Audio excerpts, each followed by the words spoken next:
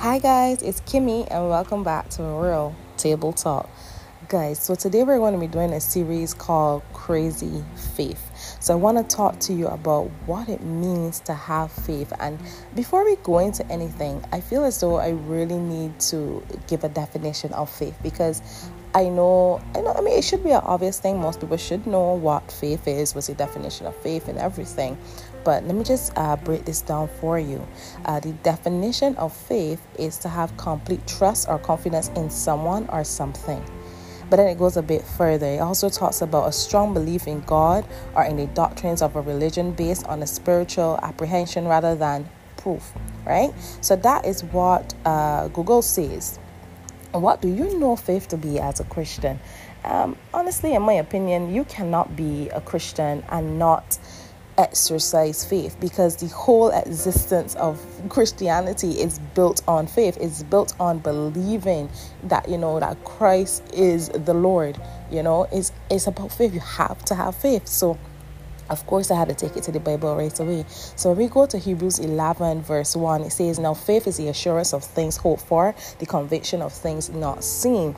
So let's cross-reference with Psalms. And Psalms 46:10 says, "Be still and know that I am God. I will be exalted among the nations. I will be exalted in the earth." And John 8:24 says, "Unless you believe that I am who I claim to be, you will die in your sins." So you have to have some form of belief. So today, what I really want to talk to you about, guys, is how I was able to exercise my faith and how I was able to see God moving in my life. Most times we say that as Christians, we believe that there's a God, we believe. But sometimes when you take a closer look to our lives, you're thinking, where is God?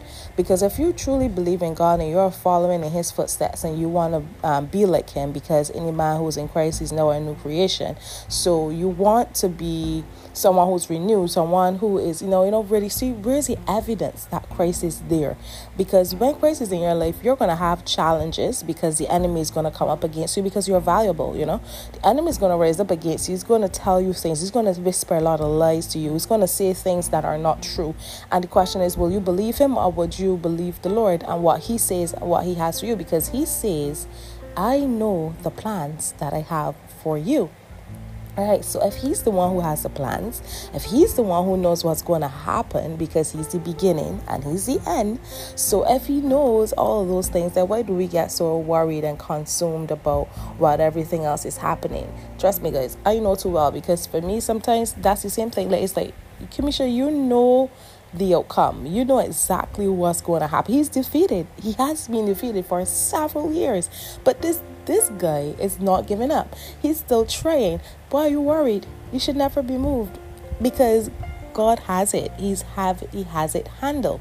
So let me share with you some of my testimonies, I would say, about how I have been able to exercise my faith and how I've actually been able to see God really come through on my behalf. You see, back in 2012, this is really where my life really turned, and I've been a Christian now for just about, I got baptized when I was 17, so I don't want to give you my exact age, but over 10 years, that's for sure. Way over 10 years I've been a Christian. I've given my life to God. But in 2012 is where a lot really changed for me. First, I was in a relationship, came out of that and everything. Finally wrapped that up in like 2013. Yeah, I would say, yeah.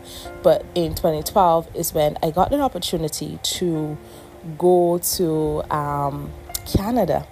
And I always wanted to travel overseas. And overseas for us as Barbadians is not the Caribbean islands. Overseas for us is like the United States, to go somewhere further out, which is crazy because, if you leave your island, you're still overseas technically, right? But I really wanted to travel outside of the Caribbean because I had already been to the Caribbean already and I wanted to go further. So when the opportunity arose, I was a part of this youth group, Emerging Global Leaders. If you guys know them, shout out to them. So as being a part of that, I think at that time I was the vice president there. So we were actually invited to a conference, and it was a 3-day conference in Canada. And I think everything you had to work on everything on your own. You have to find the money to travel, everything. The only thing they were giving us was they were going to give us accommodation, they were going to pay for our food and our transportation and everything, but you needed to find your way there. No, this is my first time traveling to Canada, and I have not the slightest idea, in terms of the weather, because in Barbados everything is sunny. Like, we don't have seasons, we have one season. That's, to me, it's summer every year. I mean, all year round. So when that came up, and I thought, oh my gosh, I was so excited. Guys, I did not know how I was going to get the money. I didn't know if it was going to work. I had no clue how this thing was going to happen. So I just said, you know what, I made the decision. As soon as they told me that the opportunity was there, I said, I'm going. I didn't know. I said, I'll figure out everything else. Because to me, that's activating your faith. Because if God says he knows the plans that he has for you, and he said, if there's anything that you want, you just need to ask and you shall receive. And if you're not, it shall be open unto you. So I'm thinking, okay, yes, I'm going. Let me talk to God. So I started praying about it. God, I want you to help me, to show me how to get this done and everything. So I started strategizing all the plans and everything, what I'm going to put in place and how this thing is going to work out for me. First, that was, I know my parents didn't have any money, so I know I couldn't ask them. I didn't want to put them in any debts. Doesn't make sense asking them to go take out any loans or anything for me to go anywhere. So I left that out. But then I said, okay, let's try something else. Let's see how best I can then go ahead and make it myself. So I said, I'll start doing juices. So I started selling juices at my church on weekends, on Saturdays only. So on Saturdays, I remember this so clearly. And listen, guys, in this moment, I had no clue what God was doing. You see, he was preparing me for the bigger things that were ahead, but I had no clue.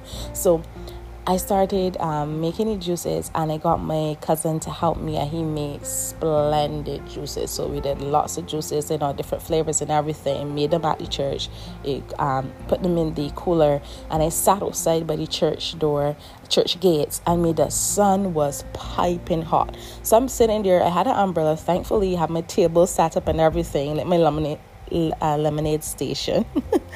So I'm all set up and everything. I'm waiting until a person's passed so they can purchase from me, because I'm telling them what I have, right? I have a product I'm selling to you guys. So people came, some persons purchased, some people didn't. But not again. I did this for several weeks. And I kept saying I had to purchase the bottles to put the juices in. I had to purchase the product to make the juices with. So I got to take that money back out, and I was flipping, and I was pushing. And most people thought that I was crazy, because they were saying, why is this girl here selling juices just because she wants to travel? But they didn't understand the vision. I always had a dream to go overseas, and I was never going to let anybody shake that for me. So I kept pushing. I decided, let me send out a sponsorship letter to the minister in our constituency, see if he may be able to get some assistance. So I did that. I sent out, I can't remember if they actually gave me it. I think they did, but I am not sure. But I remember, though, sending a letter to them requesting to have some sponsorship towards the ticket, because I'm not concerned about spending money. I just want to get there, because I know that they're covering food, transportation, and accommodation. So in my mind, if I don't get to go to shop, it is fine. The mere fact that I'm here is a big deal. So I kept going on, and then I had some of the money. I didn't have all the money, so I still had to find more. So I had to find more ways. So I got more creative. I decided to sell food now, and we have this there's this dish, Barbadian dish that we do called pudding and sauce, and I did pudding and sauce, and actually my mother did that. We started to do some sweet bread and sugar cakes and stuff like a lot of different Barbadian delicacies. So we did those things, and we were selling, religiously. And when I got so fired about it that I got my mom to buy into my dream. My sister, she was all in. My father, he was somewhat there, but in his mind he was thinking, Kamisha, you can let it go another time. But I was so persistent, and all I said is that I know that God is going to do this for me. I don't know how it's going to happen, but I know it's going to happen eventually. Guys, guess what? I got the money, and I was able to pay for the ticket. I had a bit of a spillover, not too much, just a little, and I went on this trip to Canada. And guess where I visited? I visited York University. Oh my God. Like I said, you see, you never know what God already has in store, because I knew I was going over there. I knew the location, but I wasn't thinking about anything like that. But when I got to York University, oh my God, I got so excited. And just like that, I was like, oh my God, I want to go to school here. I was like, I want to go to school here. I have to go to school here. I was like, oh my God, this place is, oh my God. And then they gave us a mini tour and everything. We stayed just a bit off campus. And we got our own housing and everything. They settled us in. It was really nice. And then we came down. The transportation picked us up and everything every morning so we can go to the conference. I met tons and tons of youth leaders and stuff. And it was so amazing. Like people from all over the world. I made friends from Brazil, people from Iraq, people from, I can't remember, Dominican Republic. I made the lady from Dominican Republic. She was so nice. We became so much friends. Rosa, so shout out to my DR if you're on. And Rosa is so sweet. And then I made friends with other persons who were, like, I think they were from the United States too as well. But there were so many young people there. So many young people there with visions and purpose. And it was so exciting. And I could not believe that this is me, this little Black Barbadian girl, sitting amongst everybody else. And then guess what, guys? Then they placed us into groups. So now we're in groups and we have to come up with I think our task was to come up with a vision and a name and a purpose. And we had to pretty much say what our purpose was, how it was going to impact the world, how it was going to make changes and things like that. And guess who they chose as the lead? Me. I was like, what? So it was crazy. And I couldn't believe it. I mean, and the friends that I met there, I was just like, oh my God, God is so good, because I could not have made this. Guys, I could not have. So here I am among all these people. And most of these persons who are there, they have their families, or like some of them are like bank managers and head of corporations and stuff. Like, these people legit have money. And I'm coming from a family that is, low working class. And I'm thinking, and I'm sitting amongst these people, and then you're going to ask me to lead the team? I said, this is crazy. But you know what? That was God, because I was obedient and I trusted him, and I knew that he was going to show up, and he did. And he placed me in a position where I can be, I could be seen. And I mean, to this day, I'm just like, wow. And yes, it did happen back in 2012, but I'll never forget that. I mean, God has just been doing so much things. So guys, stay on this. Stay listening, keep listening, because there's so many other things. I'm going to share with you some more things of, crazy faith. And I took that plunge, and I trusted God, and I knew that he would, because he said, if you believe anything, you should receive it. If I believe that he's going to do it, he's going to do it. I just have to believe it. And that's what I did. So stay tuned, because the next episode is going to be another crazy faith that happened, and it gets even better. To this day, he's still doing it. It's still blowing my mind. So I want you guys to stay close, stay tuned, and listen out for the next one to come next. But remember, this is the real Table Talk.